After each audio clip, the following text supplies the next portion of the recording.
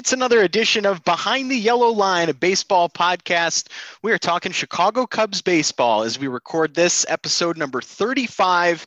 It is September 9th, 2021 with Jeremy Spector and Randall J. Sanders. I'm Ronan O'Shea. We're really excited to talk Cubs baseball with you all today because the Cubs are playing very good baseball. Winners of 8 of their last 9. We want to talk about this fruitful homestand, a couple of wins over Pittsburgh, Cincinnati, and a couple of emotional games coming up this weekend. Chris Bryant returning to Wrigley Field. Lots of thoughts on that. A busy week for Major League Baseball. Derek Jeter and Larry Walker inducted into the Major League Baseball Hall of Fame. We'll share some memories, some thoughts on that, on two great players that were a big part of our childhoods growing up and grading to love this great sport of baseball.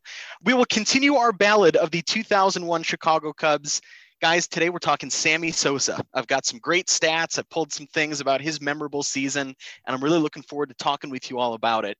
But we're here tonight. You can find us on Twitter at BTYL Podcast. Send us your thoughts, show ideas, criticisms, lob them. We'd love to get them. But Jeremy, what's good for you tonight? How are you doing? I'm doing pretty good. Cubs are playing really good baseball. I mean, as good as they possibly can, probably, some close games, but whatever, you win 9 out of 11. So I'm doing pretty good there. I'm feeling up, feeling happy. So I'm all excited. We're making the most of the final couple of weeks here of this Major League Baseball season. Randall, it felt personal for you here, a couple of wins against Cincinnati. I know you're in a good mood with how this homestand has gone. Yeah, it's you always want to beat Pittsburgh. Draft position is important, but not losing to Pittsburgh and that roster of theirs is also important.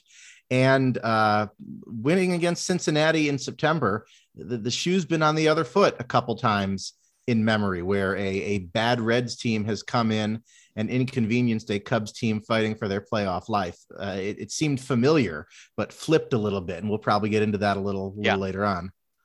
It's good, though. And to your point, Jeremy, it's real fun right now. The Cubs are playing competitive ball. They had a bunch of walk-off wins. And we were talking about Frank Schwindel last week. Frank the Tank, National League Player of the Week award goes to Frank Schwindel. 5 home runs, 12 driven in. And how about this, Jeremy? 4 consecutive game-winning runs batted in. He's just on a tear right now. This is so much fun to watch Frank the Tank doing this as a 29-year-old rookie. Yeah, it's incredible. I mean, like a month ago or a little more than a month ago at the trade deadline, we all had barely even heard of Frank Schwindel. I was ironically rooting for him there in Colorado, shouting his name every time he comes to the bat. I was very excited to see just Frank Schwindel, just Frank Schwindel. And what has Frank Schwindel done? He's just killing the ball. I mean, I never thought I was just up there, rooting for Frank, but I never thought he'd be National League Rookie of the Month, National League Player of the Week, not just rookies, just a grand slam to win the game the other day after having the game-winning walk-off hit. So he's sliding into first base to get that hit. It's just been incredible, and it's just been fun and enjoyable. And hey, like Frank the Tank, you go do your thing. He probably never thought he'd ever get a shot like this. 29 years old, go out there and just play baseball and kick ass. And I'm loving every minute of it. It's been delightful to watch him. Jeremy said a guy who came more or less out of nowhere, a long time in the minor leagues, a little bit of time in the major leagues with Kansas City and Oakland. I don't think he ever envisioned that he would have T-shirts with his name and his nickname on them floating around Chicago other than family members. But like you said earlier, that's what you have to do at the tail end of a lost season like this. You have to make the best of it. And it helps when a guy comes out of nowhere and just completely lights everything on fire. Yeah. And just to point out as well, Frank Schwindel in this month, he's only played 1 month of baseball. He's got more WAR than Anthony Rizzo at first base by a half a game. He's up 1.5, 1.6. Anthony's at 1 in a Cubs uniform talking about. So Frank Schwindel's been killing it. He's one of the 3-4 best players on this, or probably 4 or 5 best players on this team right now in terms of WAR for the whole season. Out of any players who wore a Cubs uniform this season, what they've done in the Cubs uniform, Frank Schwindel is right up there, and he's only played 35 games, which kind of makes you think about last year. That's almost half of the season last year. Frank Schwindel, if he was doing this last year, he'd be in the MVP talks. That's amazing. I was struck by a comment that Wilson Contreras said earlier this week. And by the way, welcome back, Wilson Contreras. How nice it is to see him back in a Cubs uniform. But he was asked about getting back to the team, and he said he was really looking forward to it, that there's guys right now playing really good baseball and guys that this is kind of their first chance or their first real opportunity to make a statement in the game. He wanted to be a part of that. He said he wanted to be a mentor to those guys, get involved. One, I'm way on the Wilson Contreras extension bandwagon. Like, let's lock that up this offseason to make sure he's a Cub for most of the rest of his career. But it's a good point what you're seeing Schwindel doing, what Patrick Wisdom is doing, even though he's slowed a bit of late. Rafael Ortega, these guys are out there contributing and winning Major League Baseball games. And yeah, are the Pirates a good team? No, they're not. It doesn't matter. They're winning Major League Baseball games. And Frank Schwindel's starting to get national attention for his accomplishments. So it's fun to see guys like Wilson, who've been through the best of highs with this franchise, embrace this sort of rebuild or embrace playing with these players. And it's been a lot of entertaining baseball to watch the last week or so. And I imagine for a guy like Wilson, he probably thought, July 31st, this team's going nowhere. They got off to a 12-game losing streak, whatever. Probably for him, it was like, okay, this is going to suck. He got hurt. He's probably like, I'm not really trying to make my way back. Then he sees these guys go off 9 of 11, whatever. They're playing winning baseball. He probably gets a little more of a pep in his step. He's like, okay, there's actually going to be some fun out here. We can actually play some winning games.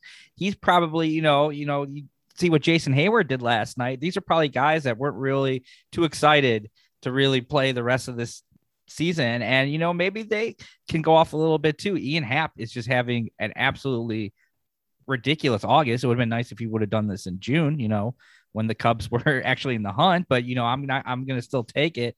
And Ian Happ is, in like 2 weeks, he's like brought his OPS up over 100 points. It's incredible, especially for this far into the season.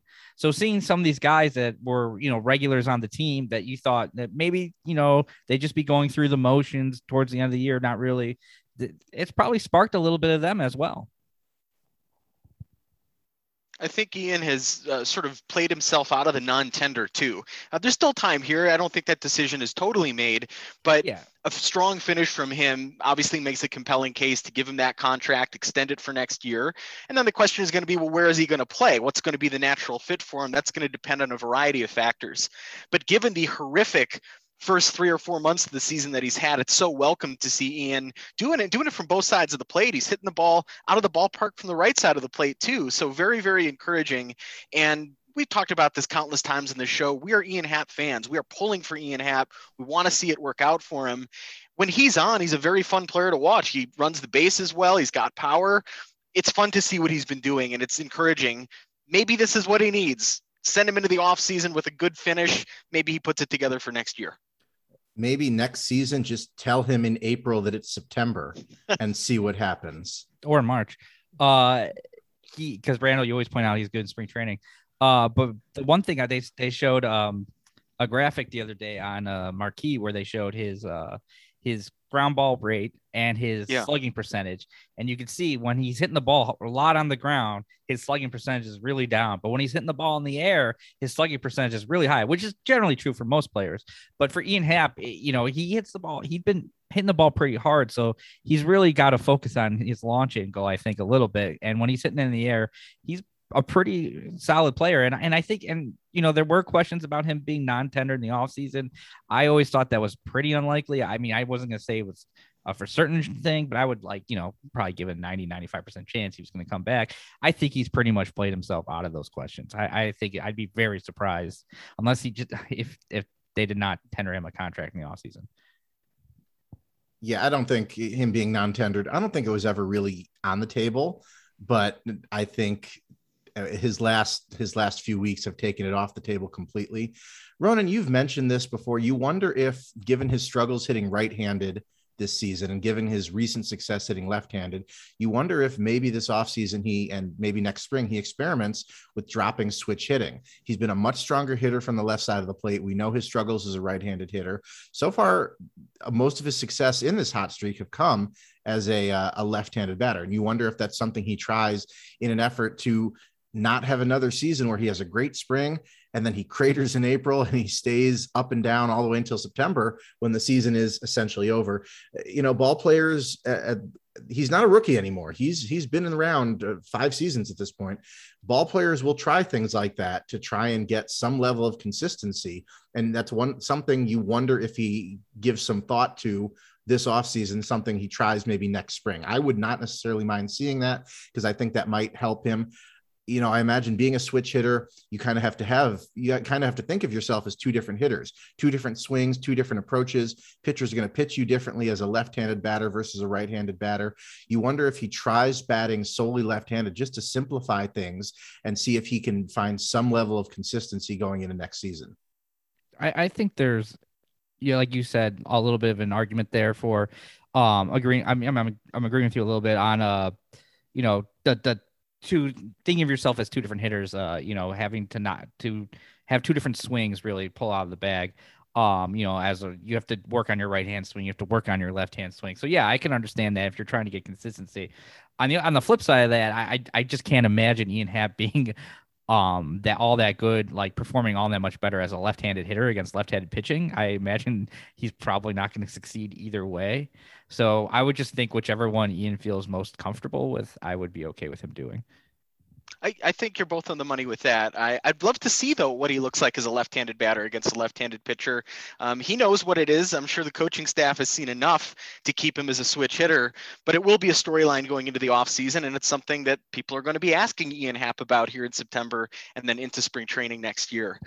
Cubs take all 4 from Pittsburgh. It started with that crazy play, Wilmer Difo dropping the pop fly on the infield, and Randall just flashbacks to a couple years ago. It seems like every couple of years, a Pirates defender stumbles in the grass or loses the ball against the moon. I don't know what happened there in the night game, but a funny defensive play. And again, the Cubs get to walk off the Pirates. That was a good one. That was a lot of fun. That was Gregory Polanco, of course, no longer with the Pirates. They finally cut ties with their struggling right fielder. He signed a minor league deal with Toronto. I don't believe he's with them in the major leagues right now, but you could see the spirit of Gregory Polanco came down and inhabited Wilmer Difo as that pop fly came in towards second base. He missed it completely. And it was, not completely the same, but you can't help but remember it in a very similar situation.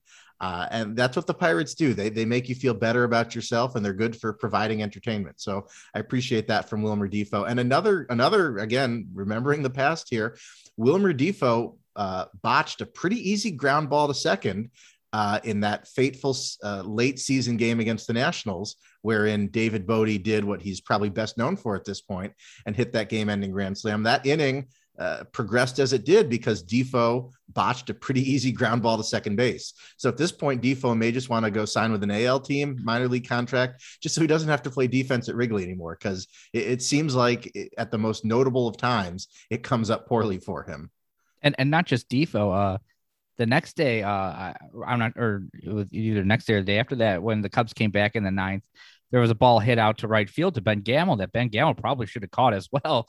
And he made a weird dive at it and it just missed the ball. And I'm not sure if he lost in the lights or what happened there. But so there's really like 2 games where the Pirates kind of gave it away in the 9th on balls that should have been caught.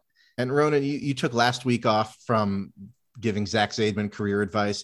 I was listening to that 9th inning wherein the Cubs did walk off the Pirates. Zaidman was on the call that day as Pat Hughes had a scheduled day off. And the fly balls that brought the Cubs within a run and tied the game, I had no idea what was going on because Zaidman was just completely incapable of describing it accurately. He told me where the Rivas RBI single was. He said it was in the gap. He made it sound like it had gone all the way to the wall, and the ball that Gamel couldn't come up with, it just completely lost. And, I have other resources for finding out what exactly happened in the game. If Zaidman were my sole resource, I'd have thought Rivas had tied it on a ball into the gap. You have one job as a radio baseball play-by-play man, and that's accurately describe what's going on the field. He can't do that. And that's a bit of an issue. It's tough. And I've been getting in the habit here. MLB TV's, I think, done a better job this year of syncing up the radio feed to the video feed. So I found myself when certain broadcasters are calling Cubs games and I go, I don't want to hear this person tonight or that person tonight, I'll put Pat on. the way my heart sinks when I put on that radio broadcast and it's Zaidman instead of Pat for the full game. It's like, oh man, now what do I do? Put a record on and watch the game on mute is and what I end up having to do most of the time. But it's frustrating because there should be more pride in your broadcasts on TV and on the radio. And it's interesting to me that a franchise doesn't put a little bit more thought into that. Bruce Levine broadcasting Cubs games in 2021 is completely inexcusable. It's embarrassing for a major league team, let alone the Chicago Cubs, to be doing that. And it's sad not to bring the White Sox into this, but it's tough listening to a great broadcaster like Len Casper. And I've been listening to White Sox games on the radio and then turn over and hear Zaidman doing his thing on Cubs ball. So maybe it can get better. And I'll say this too, and I'm not criticizing Doug Glanville because I love Doug Glanville. Tough time with the play-by-play. It was great that he filled in. It was a very difficult situation, but it was a little bit tough. I'm glad Boog and JD were able to get back in. I think Glanville adds a lot as an analyst and as somebody who's been around this sport and played at Wrigley, but it was good to hear Boog get back on the play-by-play. And how surreal was that, wherein you had basically your openers on the broadcast starting for your would-be starting pitcher, because Boog Sciambi and Jim Deshaies were awaiting their COVID tests. How surreal is that they jump in mid-broadcast because those tests came back negative and they said, okay, we're clear to hop in the booth.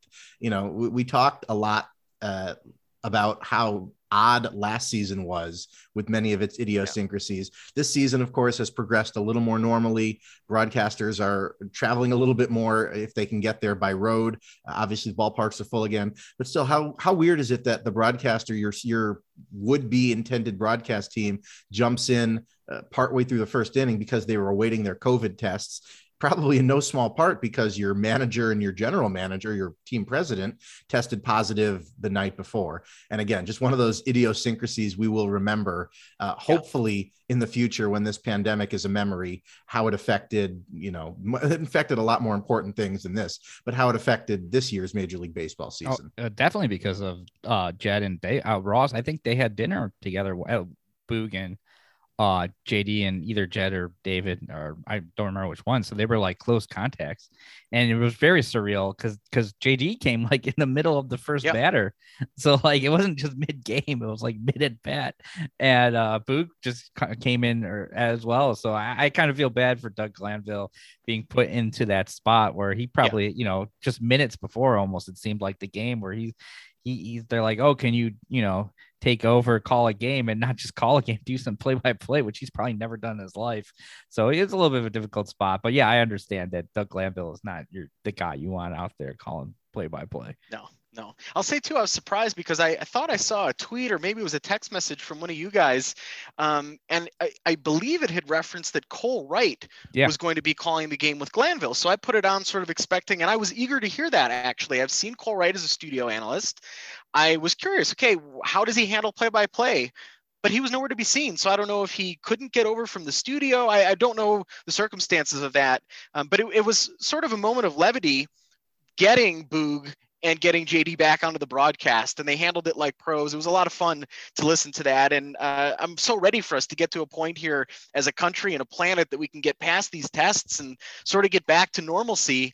I think we're ways off from that still at this point, but they did a nice job with the broadcast, and it's a lot more fun to watch these games when the Cubs are playing pretty good baseball, and that's what they did. So they take all four from Pittsburgh, then Cincinnati comes in. This is a team that's right in the middle of a wild card hunt. They are right on the cusp of a playoff appearance. What do the Cubs do? They take 2 of 3 from Cincinnati, and they do it in dramatic fashion last night. Jason Hayward, for all the struggles he's had this season and throughout his time here in Chicago, what a great moment last night. A towering 3-run shot off the video board in right field. Cubs walk off Cincinnati. They win the series. They're cruising on this homestand. And for a guy like Hayward, Jeremy, who has struggled offensively after showing some encouraging things last season, big regression this year. Nice to see him get in a moment like that, and always nice to beat the Reds in dramatic fashion. Yeah, it's nice to see Jason get a moment. Randall and I saw Jason get a moment about 4 years ago where he hit a walk-off homer against the Phillies. That was pretty cool on my birthday. Walk-off grand slam, I should say. So that was pretty cool. So yeah, Jason, he's actually his first 2 years were awful here. Obviously, we've all saw it. We all know it. He did have the speech but they were not good. And then I kind of performed like decently. He's never lived up to his contract, but he was not like, as much of a killer as he was his first 2 years. He could give you a little bit of an average offense. He was playing a decent outfield. And even last year in the 2 months, he actually was one of the Cubs' better hitters, him and Happ. But as I showed to Frank Schwindel, 60 games is not really that much. And then unfortunately, he's been terrible this year. He's been gone back to kind of being the player he was the first 2 years he was here. So, but it's nice for a guy. I've never hated Jason. I've always liked Jason. I know a lot of people get on him, big contract, whatever, but I like seeing Jason perform well. And when he hits home runs, he can crank the ball. I mean, he's a big dude, 6'6", 230 pounds, 40 pounds, whatever. So I always enjoy seeing Jason do well.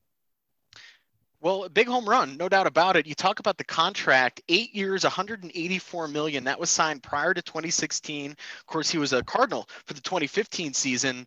The next 2 years, though, Randall, interesting. Next year, a number that you like, $22 million owed to Jason Heyward, another $22 million in 2023.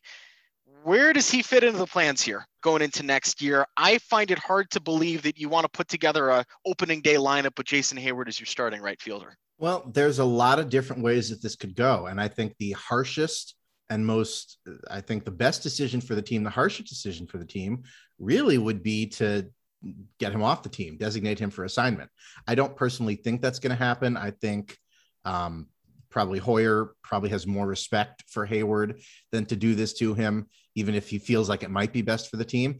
But you might be better off paying Heyward to not play for the Cubs. You have a lot of outfielders to whom you'd like to give looks. You have Brennan Davis, who's going to be here sooner than later. Hermosillo, who we'll talk about later, I think has shown that he deserves at least to be in the discussion going forward. Happ, of course, is going to need a place to play, and he profiles a lot better as a corner outfielder than he does a center fielder. Objectively, it would be best for the team if you get rid of Heyward, you designate him for assignment, and you simply eat the remaining money. Again, I don't think they will do that. I think the contract will dictate that they will keep him around and possibly use him as a defensive replacement, a bench guy. Maybe you get him in there against certain right-handed pitchers or somebody needs a day off. I agree with you. I don't think a successful Cubs team in 2022, if there is such a thing, involves Jason Heyward getting starters at bats in right field. And, that's difficult to do when the guy's making as much money as he is.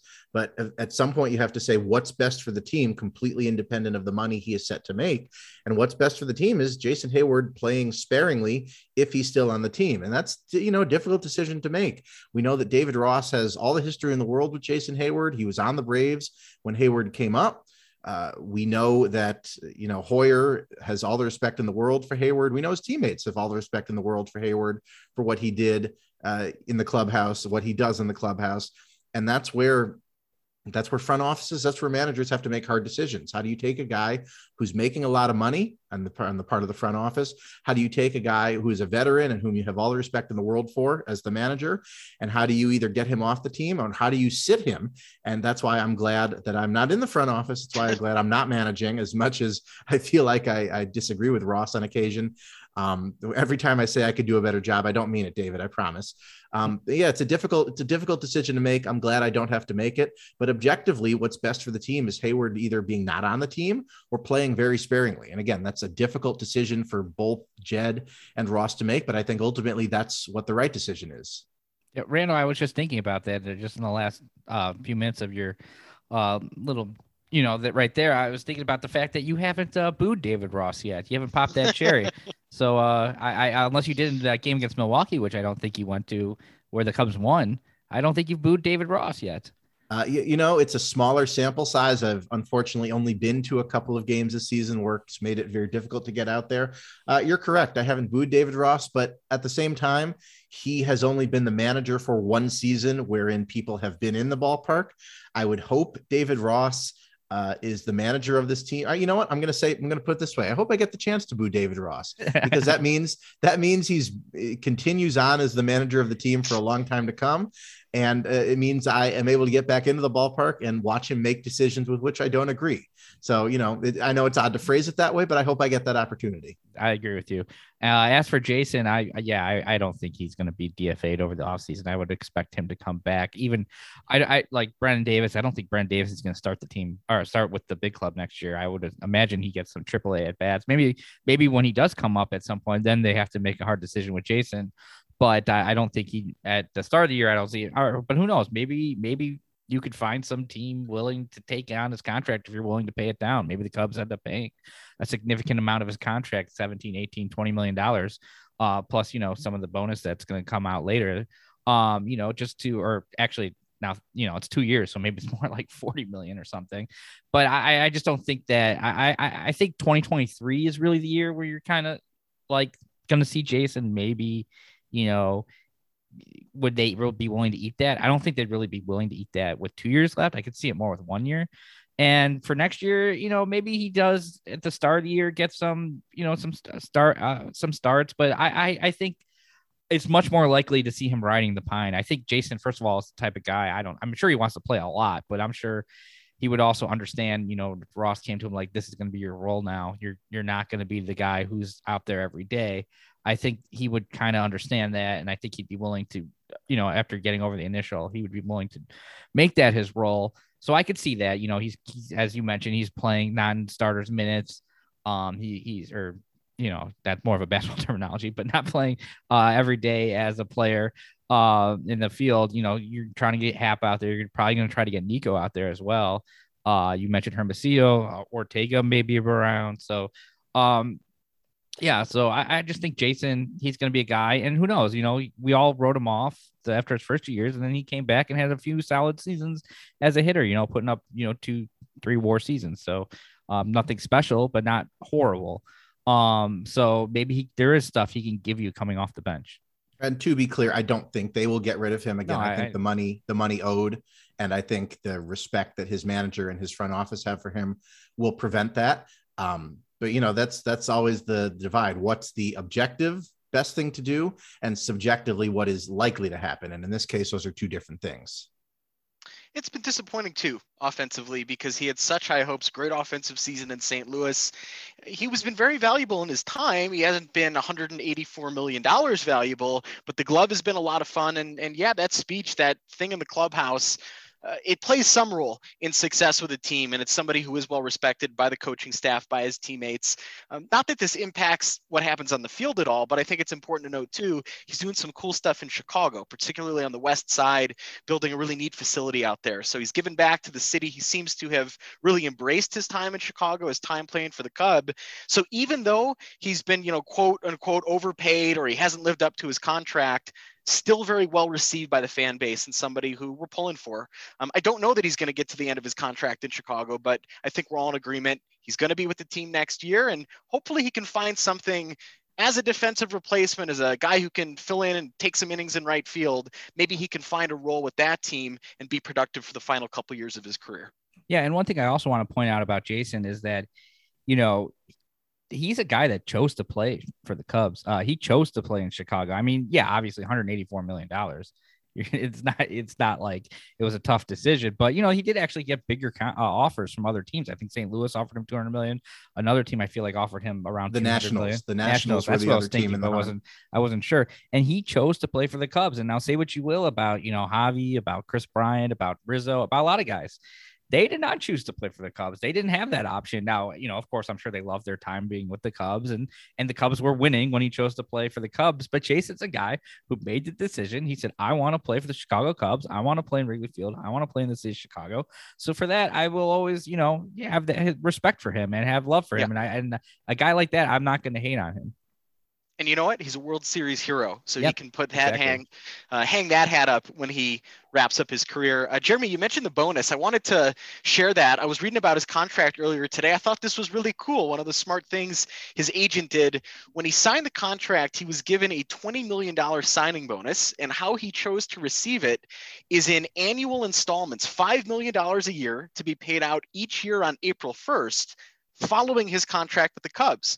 So April 1st, 2024 2025, 2026, and 2027, Jason Hayward's going to open up that mailbox. There's going to be a $5 million check sitting there with Tom Ricketts' name on it. So pretty interesting way of putting the contract together. And it is nice to see, and this may sound silly talking about someone who signed a $184 million deal, but just to see the financial literacy and the thought there of, let me save some of this for after my career. That's going to be a good idea. That's an important thing. A lot of players struggle with that, and Jason appears to have that together. I will also say, I imagine the Cubs, or Theo was pretty cool at that as well, because if I recall, when they did sign him in 2016, the Cubs were still kind of under their debt kind of covenant where they weren't really allowed to raise payroll a certain amount. And so they were so I'm sure the Cubs were also like, on the side of that, like, let's put it, some of it, so you're not just getting it immediately, lower our books for this year. That's Friday Randall's problem. That's Friday Jason, Theo, and Tom's problem. That's our future problem. So like, today we're okay. Well, it all worked out. Yeah. And he's been a part of some of the best teams in Chicago Cubs history. Talking about some other players here quickly on the injury front, some sad news here in the last week. Michael Hermosillo, who was playing well, having some exciting baseball. Jeremy, I know that you think ILL every time that he's in the batter's box. It's in his name. Going to lose him for the rest of the year. That is a bummer. Forearm injury, I believe, is what it is, and he's out. So that's a bummer. This is a guy who was getting meaningful innings for the Cubs. We expected him to be starting games here down the stretch, and now we're not going to see him until spring training next year. That one stinks. It is a bummer. It kind of reminds me of 2015 Javi Baez. It was like every time you thought he was going to get a chance to play, he kind of got hurt. And that's kind of happened to Hermosillo this year. He got in a car accident in spring training. He had another injury one day where you were thinking about calling him up mid-season. And then he comes up and he actually performs a little bit. He hit some bombs. He hit some homers. He's made some amazing catches in center field. And then he has to go back out onto the IL. And so it's kind of disappointing. He showed some flashes. So it's also disappointing because it's like you don't really know what you have there. You want to see, so you got to make a decision on him next year, obviously, what you want to do with him, whether he's going to be a part of next year's team, and you have to make it on limited, knowledge. I mean, obviously, you'll probably get some spring training in there, but it's a little disappointing. So I like Michael. I like, as you said, I like a guy who tweets out ILL. It's in his name, ILL, Hermosillo. So I like a guy who, he can watch as much Illini football this weekend. I'm not sure I would want to be watching as much as playing Virginia. Probably get the wrong Orange and Blue winning that game, but it's disappointing to see Michael go down. Yeah, it's lost development time. It's lost evaluation time. Same problem that Nico is having is, again, these are guys who you would hope might potentially play meaningful roles on next year's team. And you've lost very valuable time in evaluating them in the eyes of the big league coaching staff and the front office. And, it's not crippling, but it's just unfortunate. It's time that you were counting on to evaluate these players, and you're not going to have that now. Well, here's some good news regarding Cubs injuries. A guy that we thought season was over, David Bodie, back with the big league team. He messed up his ankle down at the south side a couple of weeks ago, a really nasty looking injury. Just amazing, Randall, to see him back so quickly. And this is a guy who the next 3 weeks are going to be important.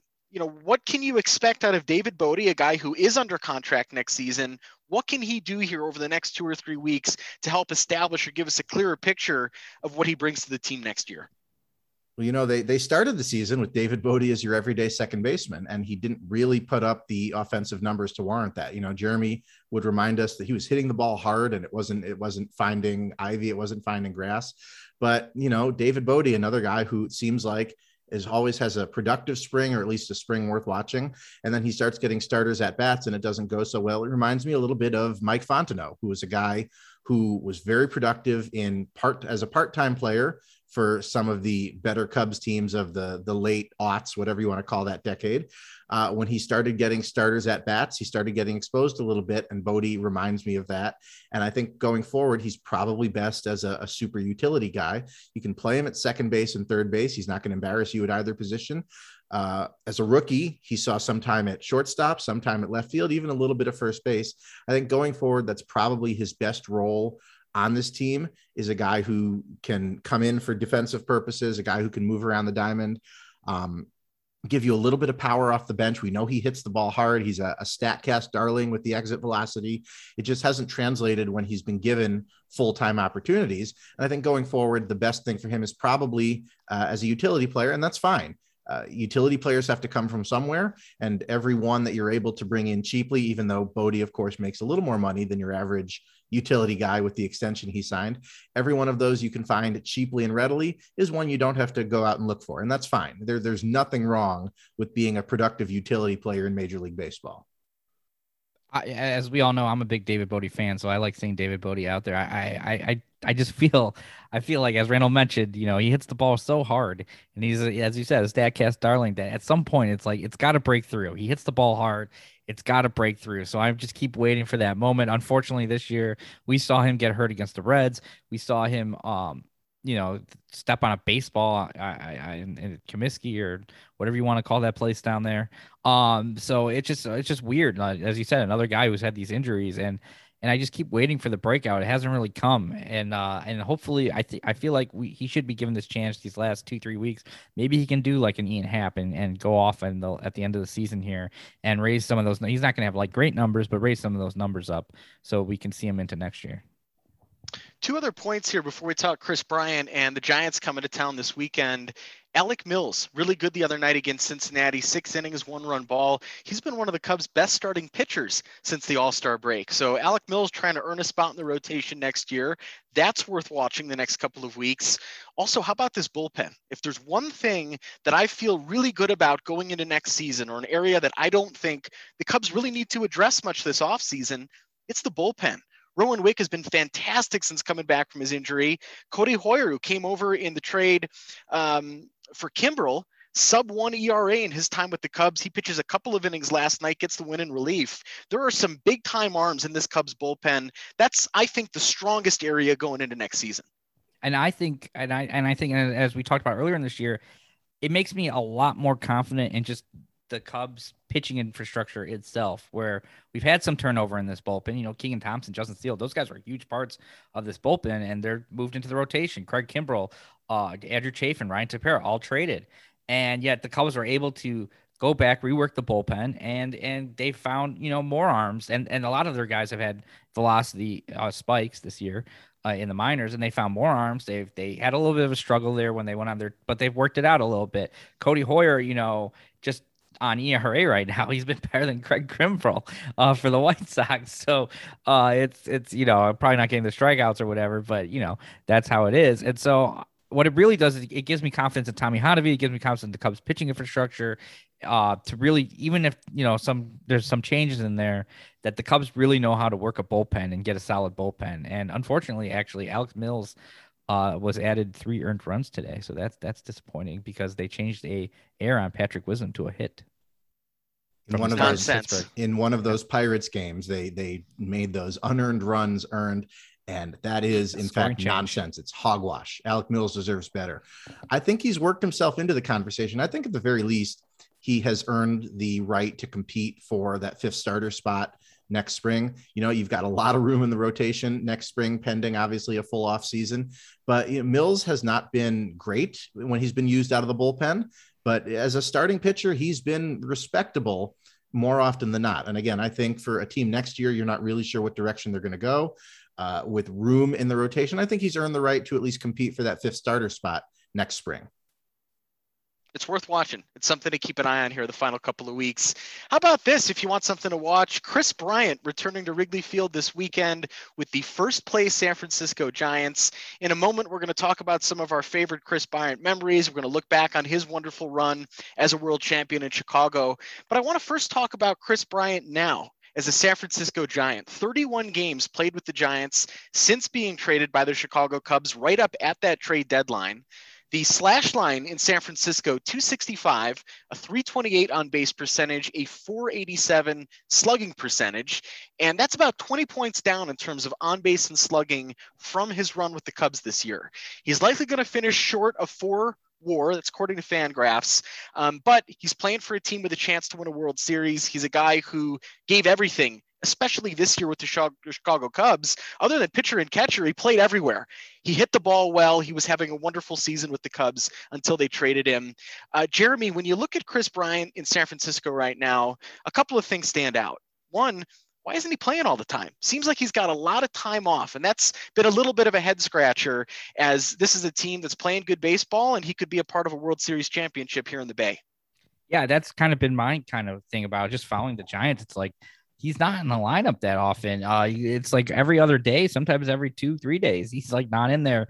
I believe he mentioned the other day that he had like a wrist injury that's been affecting him since high school when he fell off like a golf cart or something like that, which is really weird because that's something with 7 years, 8, 9 years in the Cubs organization I've never heard of. And he says that to like the San Francisco media as to why he's not playing that so much. So that's kind of odd. But it's interesting. I mean, obviously, San Francisco, NL West, 3 of those ballparks are a lot harder to hit in than Wrigley or the National League Central. Obviously, Arizona and Colorado, you have the exact opposite problem. But Los Angeles, San Diego, and San Francisco itself are not great offensive ballparks. So his numbers, it makes sense that they'd be a little down. He hasn't really been great in San Francisco. He's been kind of average in terms of a Chris Bryant type of his own performance, not comparing him to the rest of the league, just comparing him to himself. Kind of just been average Chris Bryant, maybe a little less, but that's the weird thing to me. It's just he's not playing as much and I don't know if it's just resting him for the playoffs, since the Giants are definitely going to be in the playoffs, although you would think they'd not want to be in the wild card game, and the Dodgers are like right behind them, although they did take 2 out of 3 against Los Angeles, so they have a little more of a comfort room. But that's just the weird part of it to me, is how much rest he's got, why Tommy La Stella is getting so much action that Chris Bryant's not, because that didn't happen in Chicago. Yeah, the thing about his chronic wrist injury, you said it, all of his time in Chicago, and that never really came up. And he tells the San Francisco media that he fell off a utility cart when he was it was high school or college, and he's had a bone chip in his wrist ever since. It's really weird that never came up, especially him playing through a great deal of injury and missing a lot of time. A wrist injury that he played through last year. A wrist injury that he played through last year. It's really weird that never came up, but it makes sense. As you said, the Giants are a lock to make the postseason one way or another. It makes sense that Gabe Kapler out there would want to keep Bryant fresh and not let probably nagging injuries in the wrist. And of course, he's had some hamstring issues. He wouldn't want to let those flare up and keep Chris from playing in the postseason. So it makes sense that he's sitting as much as he's playing. You want to keep your guys fresh, especially when you're that much of a lock to make the postseason. Well, the Giants are the first team in baseball to 90 wins. They get there at 90-50, so they're 40 games over 500. And they're holding off the World Series champs, the Dodgers, 2.5 back going into play this weekend. So going to be a lot of excitement around this Giants team coming into Wrigley Field. And I am looking forward to the tributes. Give me all the tribute videos, the standing ovations, the warm reception that we know Chris Bryant is going to receive. It was tough to see him go. I commend Jed Hoyer for making the difficult decisions a month ago and really reinforcing this Cubs farm system, and I think setting them up for success as early as next year. But it was tough to see KB go, and I'm looking forward to a warm reception for him, because if there's anybody who deserves it over the last couple of years, Chris Bryant deserves the warmest of welcomes at Wrigley Field. Yeah, I'm sure he'll get a standing O every time he's back. I'm very disappointed because I had tickets on Saturday, and unfortunately, back about in mid-July, I made a commitment to be out of town this weekend to go on a golf trip when I wasn't, at that point, I was really holding off. I was like, I don't want to go late in the season because the Cubs, I got all these, whatever, I would like to go earlier. And once the Cubs just tanked it, I was like, all right, those games, they're probably not going to matter. I'm ready to go. And then they end up trading Chris to San Francisco after I committed to the weekend. San Francisco is coming in. I knew they're going to be traded. So I'm very disappointed that I'm not going to be out there. So I wish I was out there and not seeing Chris return to Wrigley. I'm sure it's going to be an amazing experience. I'm sure they'll have a huge tribute video before the game on Friday. And seeing him, it's going to be a little sad. I'm sure it's going to be, emotional for him to be there, in a Giants uniform. I hope he plays. I hope he plays every day. Despite, I'm sure he'll want to play even if he's hurt, and it's going to be interesting. And I really hope that, I hope he does well. Albert homered in his return to St. Louis the other day. I hope Chris does something special. Bryant's the lucky one because none of his traded ex-teammates get to come back to Wrigley this season. The Cubs are obviously done with the Mets and were long before the trade deadline, and the Yankees don't come in this year, Bryant is the one guy who gets to come back. And he has said he's looking forward to that. Kimbrel and Ryan Tepera. Okay, I guess you could count that. But Bryant's the one of the big three who gets to come back, and he said he's looking forward to that because of how abruptly he left. He didn't get that final at bat at Wrigley before being traded. None of them, or Rizzo didn't either. And he's looking forward to saying thank you to some people he didn't get to say goodbye to. And that's Chris in a nutshell. He's in not a playoff hunt, but he's with a team who's a lock to make the postseason, 40 games over 500. And Bryant is looking forward to coming back to where it all started and kind of getting some closure. And that's Chris Bryant in a nutshell. It says volumes about him. And I hope he's treated properly at Wrigley this weekend. And I think he will be. He had some nice things to say about Cubs fans a couple weeks ago. He was asked about, I think they were in Milwaukee, and some of the Cubs media traveled up there to see the game at AmFam Miller Park airplane hangar. And he talked about Wrigley Field saying, it will always be home to me. He was talking about once his career is over and he's in retirement, going back to Wrigley Field as a fan and just getting to take in that experience. Whatever happens to him here in free agency, whoever he signs with, and maybe it will be the Cubs. We don't know what's going to happen this offseason, although I don't expect him to be coming back. He's going to be welcome at Wrigley Field for the rest of his life, and he's going to be a World Series hero for the rest of his life. So he's going to be a Cub no matter where he goes, wherever his career plays out. But it has me thinking back on, okay, Chris Bryant, Chicago Cubs, what comes to mind to you? Obviously the World Series, making the final play. I certainly think about just the incredible run that he had from the National College Player of the Year to the Minor League Player of the Year, to the National League Rookie of the Year, to the National League MVP in 4 consecutive years. Incredible stuff there from Chris Bryant, and really being the face, I think, in many ways, offensively, of the Cubs World Series run and all the playoff teams the last few years. Randall, I mentioned Chris Bryant. What memories, what moments come to mind? What kind of rise to the top of the pile there for you? It's really difficult picking one, but ultimately what I settled on was a game against, I believe, the Colorado Rockies, late July of 2015. The Cubs were in a bit of a rut. They had lost a lot more than they had won.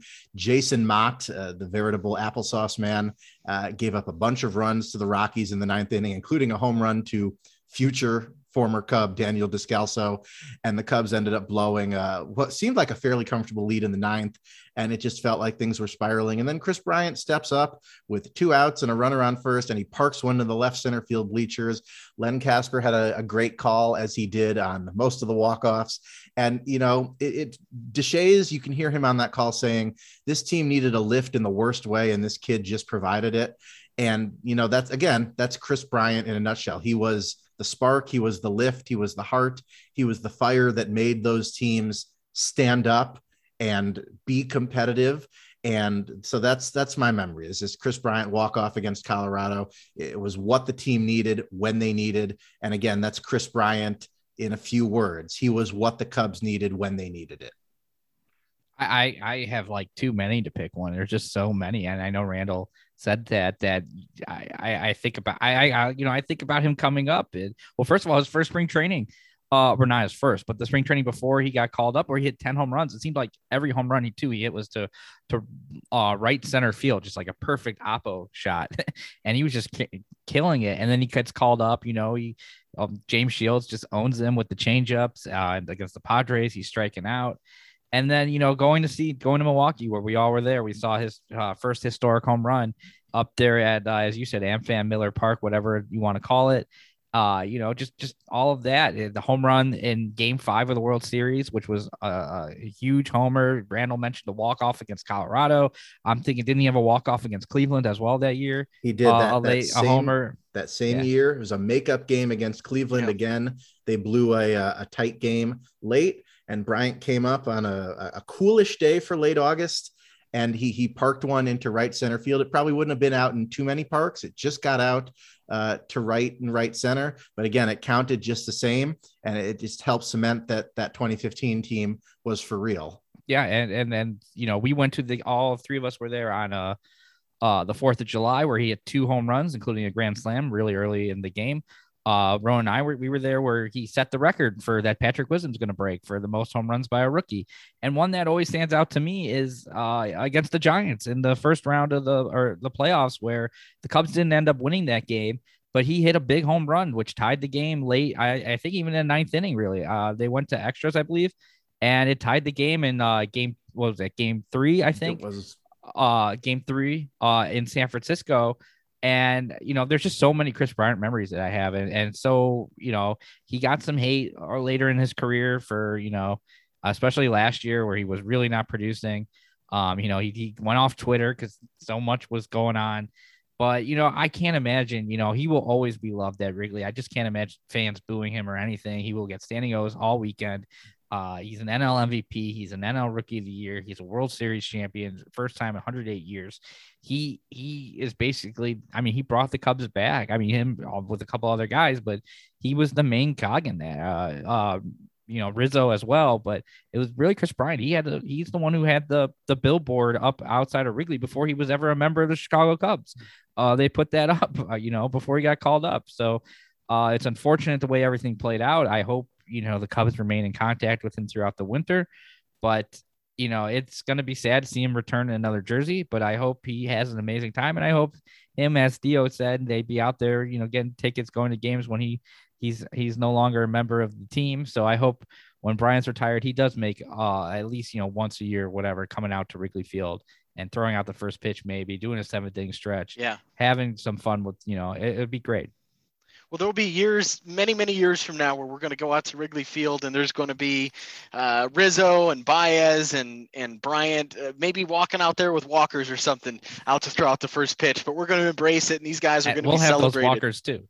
Well, yeah, we'll be rolling Randall right up to the yellow line there in the lower deck, and we'll be hanging out, taking in Cubs baseball in, 2060, something like that. And they're still going to be playing at Wrigley. So that sounds good to me. And Tom Ricketts made it happen. He saved it. Have either of you watched it yet? I figured not. I have not, but in 2060, it'll be called Ricketts Wrigley Field. Oh, goodness. I can hope not, but at least the ballpark will still be standing. Wrigley Field at TD Ameritrade Stadium, presented by Tom Ricketts. Well, I'll say too, you touched on a lot of the moments. Thinking 2015, there were so many things about that team. That was kind of the coming out party for the Cubs. We knew going into that season that team was going to be very good. Took a while for Wrigley Field to kind of get behind it and fill up, but by the middle of 2015, Jake was doing his thing. The Cubs were going off, and that's a team that, I don't know, maybe if they had Kris Bryant from opening day, they win the division, but it all worked out. They win the wild card. They get to beat that fun game against Pittsburgh and then knock the Cardinals out of the playoffs. And a year later, the World Series champions. One other game that stands out to me was just when I first moved here to Denver, the first time I saw the Cubs playing in Wrigley after being a permanent resident of this city.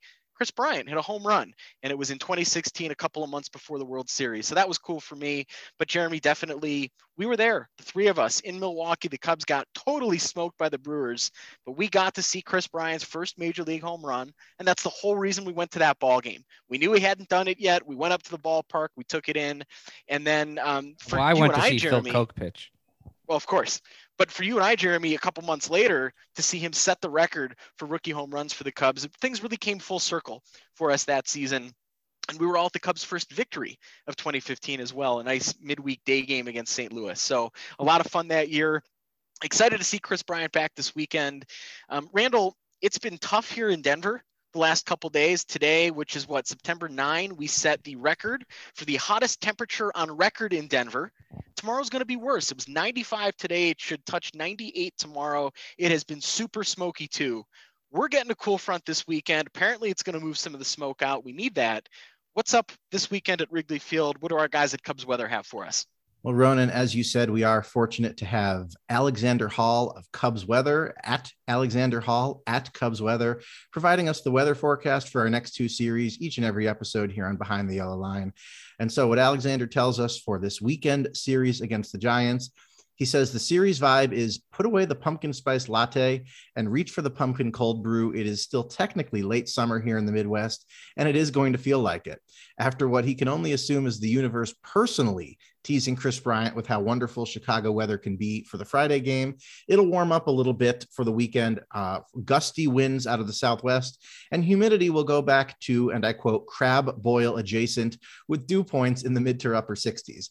So all three games this weekend are 1:20 starts. For the Friday game, temperatures around 80 degrees with a light breeze out to center field and sky clear as, and I'm quoting again, a chalkboard in July. Comfortable humidity and the pick of the weekend for multiple reasons. Saturday, you can expect partly cloudy skies, temperatures in the mid to upper 80s with increasing humidity. The wind will be blowing out to center field 10 to 20 miles per hour. There could be some home runs hit that day. Sunday will again be partly cloudy, and the temperatures will again be in the mid to upper 80s with moderate humidity and winds out to right field around 10 miles per hour or variable with a possible lake influence. The Cubs will then hit the road and they will shift to Philadelphia, where the series vibe will include a mostly dry period out there on the East Coast with seasonable warmth and moderate humidity. There's a little more uncertainty than normal in the extended range forecast, so it's possible there could be some rain for the Wednesday game. Right now, those are projected to occur outside of the game window. So for Tuesday night, which is a 6:05 p.m. Central Time start, temperatures will be in the low 80s out in Philadelphia, partly cloudy skies with light and variable winds. Wednesday night, again, a 6:05 Central Time start. Temperatures again around 80, partly cloudy with light winds out to center field. And finally, the Thursday night game, which will be a 5:05 Central Time start. That's going to be a little weird. Temperatures will again be around 80. Skies will again be partly cloudy, and light winds will again be blowing out to center field and left field. So as always, we thank Alexander and his cohorts at Cubs Weather. Be sure to follow him at Alexander Hall. Be sure to follow all three of them at Cubs Weather, providing us with the great forecast every week and providing all of you out there in the Twitter sphere with all the weather you need to know, whether you are watching or attending any particular Cubs game. Yeah, good stuff, Alexander. Thanks for sending that in to us. Philadelphia, Randall, there is a historic American city, longtime National League Baseball program, a hostile fan base, I think is safe to say. How do you feel about the cheesesteaks, Randall? You know, I'm a big fan of cheesesteaks as a food item. I've never had an authentic Philadelphia one. I've never been in Philadelphia, but if you put a cheesesteak in front of me, I will eat it. I have no compunctions, religious, moral, or dietary or otherwise against ingesting a cheesesteak.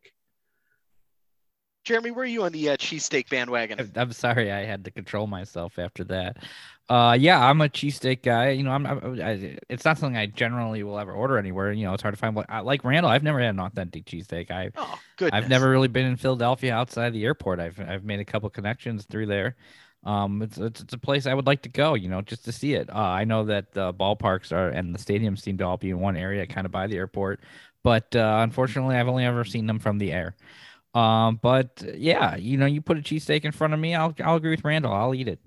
I'm very surprised, Jeremy. You're well-traveled. You're a history buff. I figured Philly would be a place I agree many times you'd have gotten to over the years. I just haven't been able to get out there. I'd love to go there. Love to go to Independence Hall. Love to see the Liberty Bell. Love to do all that. And go see Ben Franklin. City. Yeah, it's a great city, a good time. Nice ballpark. I've been there on a couple of occasions, including a hostile encounter with some Phillies fans back in probably 2009 or so.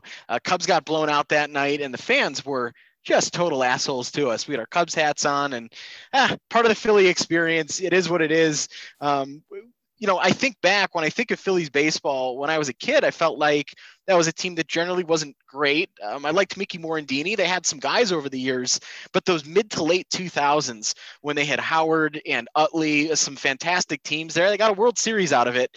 And a great moment too against the Cubs in 2008, the grand slam that Aramis Ramirez hit against the Phillies on a night game at Wrigley Field. That was one of the greatest moments of that season. And a big reason for it is the Phillies were such a good team. So for him to have that moment was a big part of it. But those teams, Jeremy, those late 2000s or so, they had hitters up and down that lineup and some dominant pitching as well. Great teams. Chase Utley, one of my favorite players. Jimmy Rollins, Victorino, Carlos Ruiz. You can just go up Pat Burrell, up and down those lineups. You know, I thought for a second there when you were talking about the Phillies having a great moment against the Cubs, I thought you were going to talk about 2015 when they were a terrible team, swept the Cubs and hit the Cubs with Cole Hamels that Randall loves to talk about. But yeah, you know, I think about, you know, as you said, the Phillies were a terrible team in the late 90s, early 2000s. Although they, you know, I remember when they brought in Jim Thome after he wanted to come to the Cubs. But for me, for some reason, I always think about like the 93 Phillies. I was a young guy, not really following up that year, but I do remember the World Series that year. And I remember Joe Carter with the homer. And I always, for some reason, John Kruk in a Phillies uniform always kind of stuck with me, just the look and everything. And Mitch Williams and Lenny Dykstra and Curt Schilling and All And the those vet, guys at the vet, where Wendell Davis destroyed his legs for the Bears. You ever watch that clip? That's just horrifying. The vet as I said last week, Julio Zuleta hit. I always think of the vet with Zuleta hitting a double down the line, or Donovan McNabb playing for the Eagles, and Randall Cunningham. But I don't know why the '93 team always kind of stuck with me. Yeah, John Kruk with that greasy hair flowing out the back of his helmet. Yeah. John Kruk, he sticks in a lot of baseball memories. I was super excited. I remember when John Kruk signed with the White Sox. I was like, oh, they got that guy. He's going to be great. And then he didn't really do anything with the White Sox. Well, they did a really nice job at the new ballpark in Philly. And I had nightmares when I think of the vet from a football standpoint, just thinking of those guys on AstroTurf tackling each other. It's terrifying. Wendell Davis, man. Looking back on it, and baseball players, all the knees that got destroyed and the crazy hops that you'd see in these games. Also, just thinking about Philadelphia in July or August, it's a humid part of the country. You're playing a day game in that sun on that turf. No, thank you. That said, I kind of wish I could hop in the time machine and go back to an Eagles playoff game or something when it was just a concrete pile there. It was cold and those fans were in it, because that would have been iconic in its own way. I do think, though, both the Eagles and the Phillies have upgraded in terms of facilities, but there's a lot of history in that vet for an old ashtray of a stadium. Yeah, and one thing I always thought was kind of funny was in the vet, there were so much issues in the vet. Fans are so unruly and stuff like that. That when they had a holding cell in the vet, and not only did they have a holding cell, there was so much going on that they had to build in a little like court room where they had judges ruling on things that people did in the vet, like Ed Rendell, who later became mayor of Philadelphia and the governor of Pennsylvania, was actually in there ruling on people just to get them through, because there were so many. So that when they built Lincoln Financial Field, I believe they built that into it because they thought, at the vets, everybody was so unruly and everything but then they never really used it, Lincoln Financial Field, because I guess if you actually build people a nice stadium, they don't treat it as poorly. Yeah. And to your point earlier, Jeremy, too, one thing about Philadelphia is all their stadiums are basically in the same parcel of the city. The NBA, NHL arena is there, the NFL stadium, the Major League stadium. They've got the old stadium that's now a concert venue there, and they're building an e-gaming venue in the middle of that lot as well. They've got bars and restaurants and things. It's a little bit isolated in that it's not downtown, but different cities do different things in terms of their sports complexes. And what Philly does is they put them all on the same piece of land. So if you're going to a Phillies game or you're going to an Eagles game, you're going to that same spot, and that area there has history now. And at least if you're a Phillies fan, if you're going to a game, you know exactly where you're going, because no matter who you're seeing, it's in the same place. Yeah, That's cool. cool. The Spectrum used to be out there, and if we want to talk about the Spectrum, we're going to have to talk about October 31st, 2009 during the World Series, when Pearl Jam closed down the Spectrum and played one of their greatest concerts ever. So, giving also updates for Raul Ibanez in the 2009 World Series while it was going on. Jeremy, I saw you shaking your head. Because hold on, October 31st is so late. I mean, I guess the Cubs won on November 2nd, but it just feels so late to play a World Series game. Yeah. Jeremy, you were shaking your head when I mentioned the e-gaming venue in Philly. It's like a 10,000 nearly seat venue, a big stadium they're building right there in the shadow of the ballpark. Not a fan of the e-gaming arenas? I don't get it. I love gaming. I've always loved gaming, but just the whole e-gaming fad, I just can't, like, people showing up to watch. I was always the kid that liked to watch other people play as well, but just 10,000, like, that's incredible to me. People like it, go for it. Randall, will we see you playing pokey there in one of those stadiums? You are unlikely to find me anywhere near or associated with any of that. I will hard pass on that, but I appreciate the invitation. Well, let me throw a quick plug in here about video games. I've mentioned this a couple times on the show. I'm a big OOTP guy.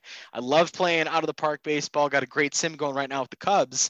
But they put out something today that may be of interest to you, Randall. Boog was a guest here. They had the 2004 Yankees and the 2003 Cubs in a simulation, and the Cubs play-by-play broadcaster was brought in. It was hosted by Scott Braun, I think is his name. He's the MLB Net broadcaster and sometimes play-by-play guy for them. But he's hosting it. It's just interesting to hear Boog calling a big home run from Aramis Ramirez in a World Series game for the Cubs. I got a little bit of a chuckle. I jumped through it a little bit, but they're recreating this potential World Series, the Cubs and the Yankees from about 17 years ago, and Boog is in there for about the 60 or 90 minute interview. Maybe worth your time. Well, that would be really anachronistic to me. Of course, Boog, recent voice of the Cubs, Ramos hasn't been here in a long time. That would sound really weird. So maybe I will track that down just to appreciate that. I didn't watch the whole thing. I don't even know who won the simulated World Series, but I caught bits and pieces of it. Sammy had a couple of at bats. That was fun. And OTP, good game. I enjoy it. And we got some good things happening right now, Jeremy, with the 2026 Chicago Cubs. And Chris Bryant is still a Cub in 2026 in my sim. So how about that? I kept him home as a Cub for life. Yeah, but which other Cubs did you trade? Well, the only World Series players that are still on the 2026 Cubs is Chris Bryant and Javier Baez. So don't think that's going to be the case in 2026, but still fun to have that going. Let's shift gears a little bit here. Look elsewhere in Major League Baseball. Historic week with the COVID pandemic. The Hall of Fame induction ceremony was pushed from May here to September, but in Cooperstown, two all-time greats, Derek Jeter of the Yankees, Larry Walker, the Colorado Rocky, finally getting in the Hall of Fame here. Randall, any thoughts on this class in particular?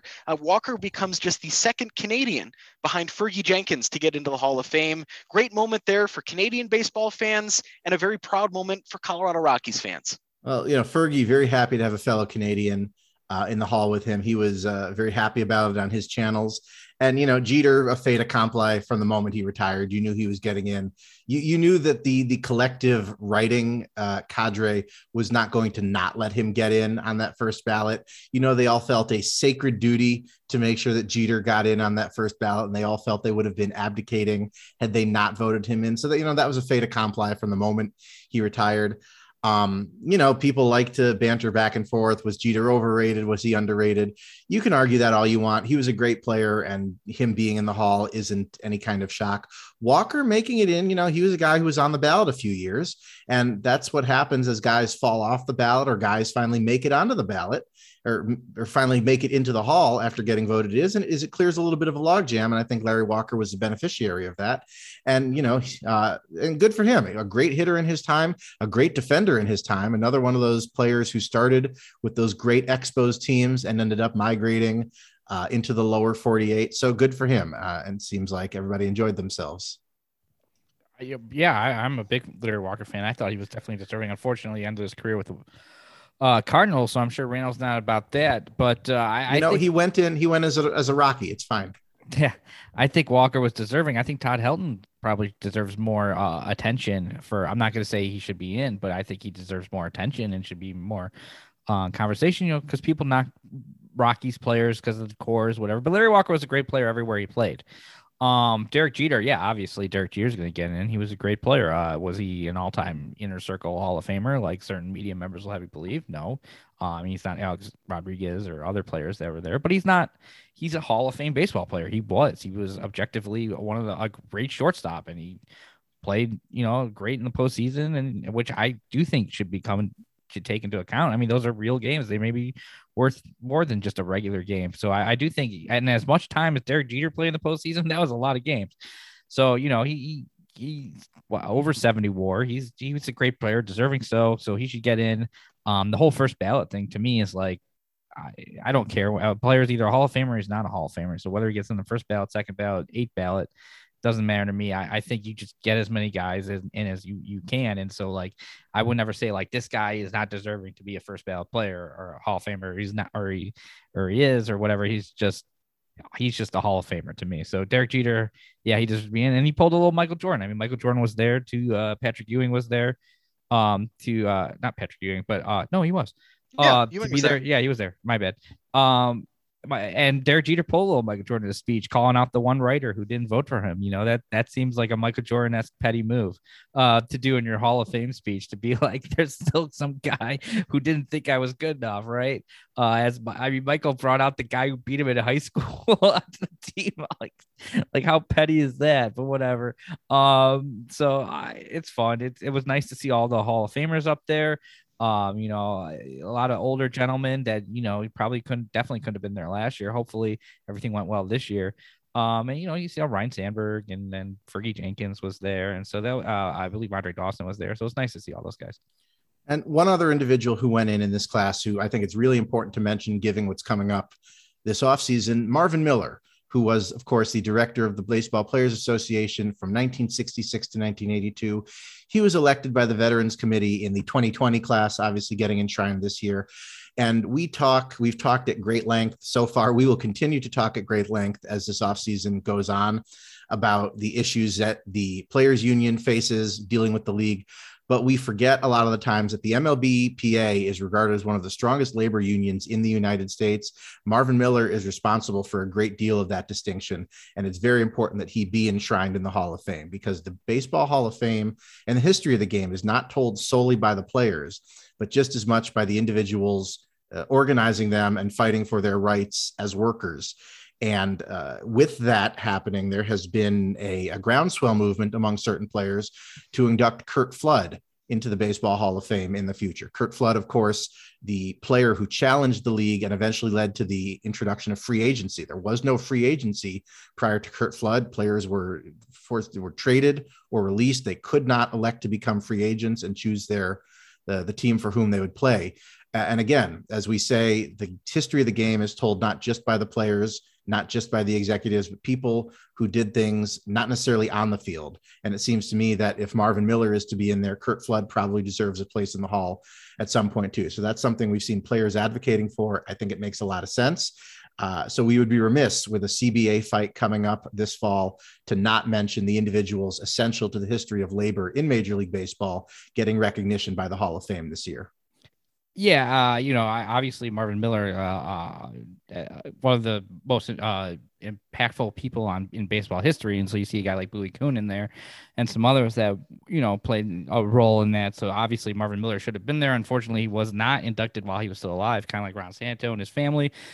He didn't want to be in there. He always said, if you don't induct me while I'm alive, then I don't just then to hell with you guys. I'm okay with my standing, so I don't need you. So his family did not show up to the Hall of Fame because they were respecting his wishes. And Don Fehr gave his speech in his place, his number 2, who ended up leading the Hall of Fame, or leading to the Major League Baseball Players Association after he went, and then went to the NHL Players Association after he left MLB.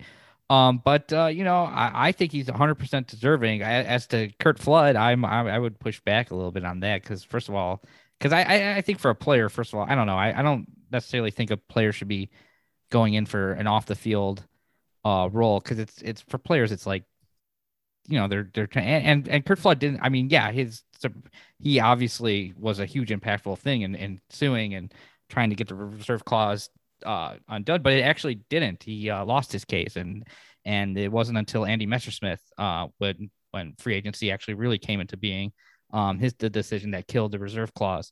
So I don't know. I wouldn't be on board for that one as much. I think Curt Flood, you want to give him an exhibit, you want to give him a shrine somewhere else in the museum, I would be on board with that. As a Hall of Fame baseball player, I would push back a little bit on that one. But yeah, sure. And recognize him somehow. I do think for a lot of guys, there are a lot of special players that played baseball, did special things that people think, and I think, yeah, I would be totally cool with recognizing them somewhere in the wing of the Hall of Fame, doing something like that. But, as people that were influential on baseball, but I don't think I would say he's a Hall of Famer, yes. Curt Flood. And one other guy I just want to mention that did get inducted, Ted Simmons, a longtime St. Louis Cardinal. And I only want to mention him because there's been this video floating around that I did see a couple years ago, and probably when he first got inducted 2 years ago. And it's been floating around again. And it's of a game, I believe, in like 1973 of the Cardinals versus the Cubs. And it's the craziest video I've ever kind of seen on a baseball field, where you can go on John Boy, he retweeted it as well, where the Cubs manager, who I believe is Jim Marshall, is arguing, and Jose Cardinal are arguing with the home plate umpire, and the umpire will not hear of it and just instructed the pitcher to throw, and he throws a pitch that's completely high, and the umpire just calls it a strike. Cardinal's trying to get back into the box, although I'm assuming he was called out. The manager, Jim Marshall, jumps in front of the plate to try to block the next pitch. I think it's Bill Madlock. I couldn't quite tell who it was. Whoever the Cubs player was on deck runs up to the home plate trying to get into the box to actually start to take the pitch. All of a sudden, Ted Simmons goes nuts, shoves somebody, and an entire brawl breaks out on the field where the Cubs and the Cardinals are going at it, and the umpires are just watching it, even though it appears the umpires were like the start of the whole thing. It is absolutely an insane video. It's only like a minute long. I would suggest watching it. Well, we'll retweet it on at BTYL podcast and make sure we get that shared. But it's the Hall of And Fame. Jack Brickhouse is calling it, by the way. So just Oh, even so, another added wrinkle to it. Speaking of iconic broadcasters in Cubs history, but it is a Hall of Fame and museum. So I'm with you guys both in saying individual moments or iconic moments that players have can be worthy of the museum portion of things.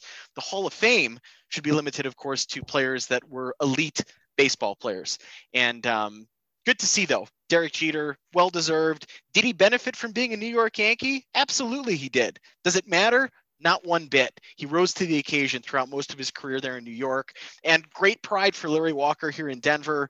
Something that I think about a lot with this Rockies team is so they only started playing baseball back in 1993. So you're looking at the second generation of Rockies fans that are growing up with this team now and building a fan base here.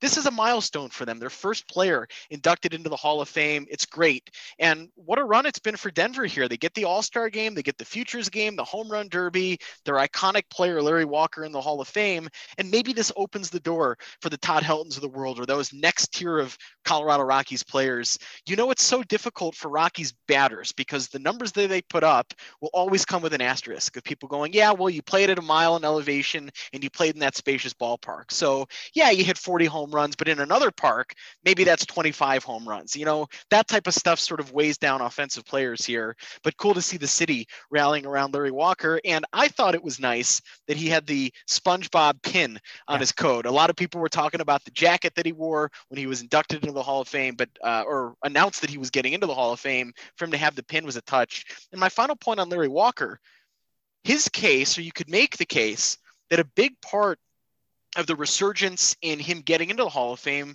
was because of social media. A lot of people online talking about it. National writers brought their attention into it. He even thanked those fans in his induction speech. So there are players here who have benefited from this crazy interconnected online world right now in social media. And I think Larry Walker is a perfect example of it. There was sort of a rallying cry started here in Denver and up in Montreal to get this guy into the Hall of Fame, and it's good to see him do that. So Jeter and Walker go in. Here's a question, putting you both on the spot. Who will be the next Chicago Cub to be inducted into the Major League Baseball Hall of Fame? Any guesses? Boy, that is a hell of a loaded question. It's probably not going to be Sammy at this point. And, you know, who knows where the careers of Rizzo and Bryant go from here, whether they come back to the Cubs. You know, if they do make it into the Hall, would they go in as Cubs? That's a real great question. Great question. I am going to say we haven't seen the next Cub who will go into the Hall of Fame as a member of the Cubs. I'm going to say we have not seen them yet. Jeremy? I don't know. That's a good question. I don't know. I mean, probably Craig Kimbrell. Yeah. Yeah, I'm with you. I think Kimbrell will go in. I don't think he will go in as a Cub. No, I don't think he'll go in as a Cub. I think that answers the question. Yeah, Craig Kimbrell's a guy who's going to be in the Hall of Fame as one of the great relief pitchers of all time, and he had a great run, particularly the first half of this season, just totally lights out with the Cubs. I mean, I would say Aroldis Chapman, but I think he's got too much baggage. Well, who will be the next induction into the Chicago Cubs Hall of Fame? And damn it, is it going to be Sammy? It better be. It better be Sammy. It should be. I feel like it could be like a Ramos and Derek Lee or something. That probably so, but a perfect segue here. Want to keep the ballad of the 2001 Chicago Cubs going, and the man of the hour today is my guy, Randall, Sammy Sosa, Samuel Peralta Sosa. His best year as a Chicago Cub came in 2001. I got a couple of numbers here that I want to share before we reflect on that magical run that he had. Everybody talks about 1998, 66 home runs, the MVP. He was better in 2001, and here's a couple numbers to put that in perspective. 64 home runs for Sammy Sosa in 2001, becoming the first player in Major League history to hit 60 home runs in 3 different seasons. He did it in 98, he did it in 99, he capped it off one final time in 2001. The slash line for Sammy Sosa in 2001, 160 games played. He had a 10 WAR. He hit 328, a 437 on base percentage. He slugged 737. So the OPS, Jeremy, 1.174. That was the tops in his career. He had the highest walk rate in his career at 16.3. And in 160 games, he has his best season, 10 WAR. There were no other Cubs offensive players higher than 1.9 WAR that year. Gutierrez and Eric Young, the two middle infielders. The huge gap, and then Sammy at 10 WAR. And hard to believe, Jeremy, that incredible season that he had doesn't get the MVP because a guy in San Francisco, Barry Bonds, is setting the single season home run record. Crazy year in 2001, but it was Sammy Sosa's best year. Hard to believe that Sammy Sosa, as you mentioned, the first player to hit 60 homers in 3 seasons, not just the first player to hit 60 homers in 3 seasons, the only player to hit 60 homers in 3 seasons. And hard to believe in each of those 3 seasons, he did not lead the league in homers. How crazy is that? And the only time he led the league in homers, he hit like 50 or 49, or maybe led the league twice in homers, but around those. So Barry Bonds with his 73 home runs going off. Luis Gonzalez had a monster year that year too. And for a while, Luis Gonzalez had more homers than Sammy. He kind of tapered off and Sammy blew past him. But the other thing, just looking at these numbers here that you have written down, the 21.5% K rate, it seems pretty low to me for a Sammy Sosa season. Yeah. A nice high batting average of 328. So he was hitting the ball a lot more, making more contact for a guy who struck out over 2,000 times in his career, one of the all-time leaders in that. So just a monster year, one of the greatest baseball seasons, offensive baseball seasons in history. You argue that probably, a guy like Barry Bonds and Luis Gonzalez and other players going off that, offensive production was probably higher that year, but still an incredible year, the best year of Sammy Sosa's career. And, that stretch just from 98 to 2001, that stretch is just incredible. One of the greatest 4-year stretches that any player will ever have in baseball history. And another number that jumps out to me, he drove in 160 runs that year, played in 160 games. Imagine averaging an RBI per game. That's crazy. Like you've got to have the team around you to get on base ahead of you and make that possible. So that's crazy to average a run driven in for every game in which you play. That's crazy. And he was carrying the offense because it's not like there were all these sluggers up and down the lineup. Yep. Guys had decent years, the Ricky Gutierrez's of the world, the Eric Youngs of the world, but then Sammy had this monster season. I was looking at the game log today. I didn't know this until I was looking at it. So he played in 160 games that year. Sammy never went more than 1 game without reaching base. So if he had a game where he went 0 for 4 or 0 for 3, in every single instance that year, the next day he at least got on base 1 time. So 160 games, he reached base in 144 of those games. And so those 16 games that he didn't reach base, there were 4 or 5 games in that stretch that he either scored a run or drove in a run. So maybe he goes 0 for 4 with a sacrifice fly. Jeremy, I see you're looking confused, going, how can he score a run without reaching base? Well, he reaches on an error. So if he goes 0 for 4 in the game and he reaches on an error, he can still score a run. Correct. So just 16 games that year, Sammy doesn't reach base. In a third of those games, he scores a run or drives in a run via sacrifice fly or a run scored. Remarkable consistency day in and day out. And if you were a betting person back in 2001, Sammy goes 0 for 3 or 0 for 4 the day before, take that bet that he's going to reach base the next day because he did it every single time that season. That is remarkable consistency from a guy who also hit a bunch of home runs, right? Hit more than 60 home runs that year, 64 in total. Speaking of home runs, he had three home run games. The first one against Colorado in August at home, another one against Milwaukee at Wrigley in August, and then a 3 home run game in Houston, September 23rd. He had 2 home run games 7 different times that season, including twice against St. Louis, one at Busch Stadium, one at Wrigley Field. So all in all, you think of 2001, an 88 win team for the Cubs. It was Sammy and some decent pitching, particularly starting pitching, John Lieber, Kerry Wood, but Sammy offensively was the show, and he literally put on a show every night that year. Just remarkable consistency night in and night out. And damn it, Tom Ricketts, put him in the Cubs Hall of Fame, if for nothing else, the remarkable season he had in 2001. Yeah, no reason that Sammy is not in the Cubs Hall of Fame. No. I will never be on this. I don't understand where the Ricketts family is coming from. They did not own the team in 2001. Sammy Sosa owes Tom Ricketts, doesn't owe Tom Ricketts anything. Sammy doesn't really, I don't think he really owes the fans anything. There's nothing he did. The fans loved Sammy. He performed for them. He basically was Chicago baseball in the 90s, at least on the north side, into the 2000s. Things did not end the best way. They were a little acrimonious. The franchise, as they do, they made Sammy the scapegoat, as they have done with many players before him and many players after him. But he should be back. He should be back in Wrigley. If Kerry Wood says he should be back in Wrigley, he should be back in Wrigley. I trust the guys that were around when Sammy was around, and if those guys say he should be back and they don't have a problem with him coming back, then there's nothing Tom Ricketts should be doing. Yes. If Kerry Wood, the guy who supposedly busted up his boombox or peed in his locker or whatever after Sammy left, and he's the one saying Sammy Sosa deserves to be back in Chicago at Wrigley Field, Sammy Sosa deserves to be in the Hall of Fame, then who is anybody else to argue differently? So I agree with Kerry and bring Sammy back. I'd love to see it. Well, we'll continue looking at the 2001 Chicago Cubs. Want to touch on one other thing here before we bring this home. Saturday, sort of an ominous day here in American history. It's going to be the 20th anniversary of September 11. And I was thinking about that. I was getting sad and just thinking back on that day. So many things from that day put me down. But then, Randall, this light hit me. And I said, you know what?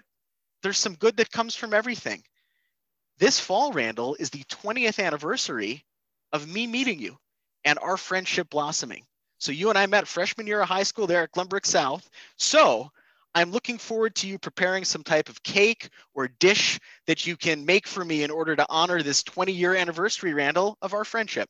I will make a nice dog cake for Huxley. You can watch him eat it. How's that? Maybe you can write something, a little piece, a poem, an op-ed, I don't know, something to honor it. Also, I would like to point out, if we're doing anniversaries on Saturday, there's another anniversary on Saturday. LaTroy. Yes, I was about to say. It is an anniversary of LaTroy Hawkins and his immaculate inning. It's real funny you mentioned that immaculate inning. That came at the tail end of the 2004 season, if I'm not mistaken, against the Marlins. 9-11. And that's a real good segue to something I've had in the hopper here all episode. You had percolated. I had percolating. Yes, Jeremy. As the Reds came into Wrigley this week, fighting for their wild card lives, and the Cubs are just playing out the string, and the Cubs managed to take 2 of 3. It all seemed very familiar to me. Cubs and Reds playing a series at Wrigley. One team is fighting for their playoff spot. The other team is very much not. And 2 years came to mind. I'll keep these brief, but 2004, the Chicago Cubs are leading the NL wildcard. Of course, only one wildcard spot in the leagues at that time. The Reds come into Wrigley for 4 games at the end of September in 2004, September 27th to September 30th. The Cubs managed to lose 3 of 4 to that Reds team. That Reds team would finish with a record not particularly noteworthy. They would finish that season with a record of 76 and 86. Cubs would lose 3 out of 4. One game stood out to me in particular, that being September 30th, 2004. Mark Prior strikes out 16 Reds. He pitches 9 innings, what would have been a complete game if that team had any offense. He allows 1 run on 3 hits, 1 walk. He strikes out 16 Reds. The Cubs go on to lose by 1 run in 12 innings. And then 2019, we all remember the Cubs missed the playoffs, a 9-game losing streak at the end of that season that sealed their fate. Games 1 and 2 in that losing streak were against the Cincinnati Reds at Wrigley. A game I'll highlight in that series, September 17th, 2019. Yu Darvish with another great pitching performance. He goes 7 innings. He strikes out 13 Reds, but unfortunately he also allows 4 runs, and the Cubs again go on to lose those games. Both of those series, the Cubs were in a playoff spot, maybe the last playoff spot, but a playoff spot nonetheless before the Reds came into town. And on both of those occasions, the Reds leave town with the Cubs either out of the playoff spot or spiraling towards that. So this week felt like a little bit of revenge, just a little bit of vengeance for those two series that came to mind. And, if there's any justice in baseball, which there seldom is, but if there's any justice, this will be the Reds spiraling towards that, and we can consider the matter closed. But as I said last night, my petty is a lot like a cicada. It will jump out of the ground 15 years later, and it'll start screeching in rage and confusion. Yeah, I was at both of those series, and I was at the Darvish game, and Crane Kenny, sitting next to Crane Kenny. And I wanted to see if Ronan remembers. We were at the only game the Cubs won in that series in 2004. I believe it was like a 12-4, 12-5 win. We thought everything was going good. Yep. And then the Cubs lost their next 6 games until the day that they weren't in contention anymore, with the last day of the season when they won, I think, against Atlanta. And Ronan, I don't know if you remember walking back through, the nice long line to get to the L. We were with your parents, I believe. Yep. There was some craziness going on there. And then Ronan didn't show up to school for like 4 days. Yeah, I got a little food poisoning at the ballpark. That was one of the last times I ever ate a hamburger at a Major League Baseball game. And I think my most recent hamburger following that game was at the Futures game this year in Denver. So that's how long it took me to get over food poisoning at Wrigley Field. Yeah, I vividly remember watching one of those Cubs-Reds games in 2004 in our high school cafeteria. Someone had managed to tune one of the televisions to the Cubs game. School was over, hanging around doing one of our myriad extracurricular activities. And I vividly remember, I don't know what game it is, Cubs have runners in scoring position. It would have been a big hit. And somebody lines one on a white hot bullet right to Sean Casey at first base. The ball ends up right in his glove. Chip Caray shouting, "I don't think he ever even saw the ball." And that just felt like that's how that 2004 season ended, with a lot of the infielder not seeing the ball, but it ended up in his glove anyway. The 2004 team won more games than the 2003 team. Yep. But they didn't win as many important games as the 2003 team. And I just don't think 3 years from now we're going to be doing a 20-year anniversary of the 2004 Chicago Cubs. Although there were great individual performances, Nomar in a Cubs uniform, that will certainly be something we remember. But yikes, that one ended rough. We got a minute here to go as I'm watching Tom Brady trying to get the Bucs back into this game. Bears are back Sunday night. What do we think? Bears winning this one, Randall? What do you got? I don't think so. I think the Rams are going to find themselves probably victorious in this one. I think the Bears are going to have a whole lot of trouble containing the Rams and their new quarterback, Matt Stafford, who has to be just ecstatic to be away from the Detroit Lions. He has to feel like a new man. Bears insisting on starting Matt Nagy insisting on starting Andy Dalton at quarterback, despite a much better option sitting right there on the sideline. I don't think it's going to go well for the Bears. I'm not saying the season is a loss before the season even starts, but I do think week one is not going to be kind to the Chicago Bears. What do you got, Jeremy, the season ticket holder here in the group? I got the Rams, unfortunately. I think the Rams, we've seen the Bears play the Rams in Los Angeles like each of the last 3 years, and it hasn't really worked out, and I don't really see it working out again. I think that the Rams defense is very good, Aaron Donald, and then Matt Stafford's a very good quarterback. I just expect him to put up some points. And I think Andy Dalton, will try his best. I'm not going to hate on Andy Dalton, but I don't foresee him getting it done against the Rams, and hopefully he can get started off in week 2 at home, which I will be at against the Bengals. Well, you two Debbie Downers, you got it wrong. Bears are winning Sunday night on a national televised game, and the defense is going to score a touchdown. So whether it's a fumble recovery or a pick six, defense is scoring. The Bears are winning. I don't think Andy Dalton's going to be particularly good, but I still think week 4, that's when we see Justin Fields take over at quarterback. But good to see the Bears back here. Also, I'm curious to see that stadium in Los Angeles with fans in it. It's one of the newer stadiums here in the NFL. They played in games there last year in front of nobody. Be nice to see that place full. Maybe it'll look a little bit better on TV with people in it. And just nice to see fans in general watching college football the last couple of weeks, watching the NFL right now here. Full stadiums, yeah, it makes you nervous with the pandemic and all that, but a slight return to normalcy here to at least see 60, 70,000 people watching games again. Yep, definitely. I would love to be out. I will love to be out at Soldier Field watching the games. Well, bear down and go Cubs this weekend. The Giants are in town. We'll be back next week after Randall puts down a couple of Philly cheesesteaks, and we've got a couple weeks of regular season to go here, so lots more to talk about. For Jeremy and Randall, I'm Ronan. Thanks for joining us. We're on Twitter at BTYL Podcast. Give us a follow. Send us your hate mail. Randall particularly wants to read it, and we'll see you next week here on Behind the Yellow Line.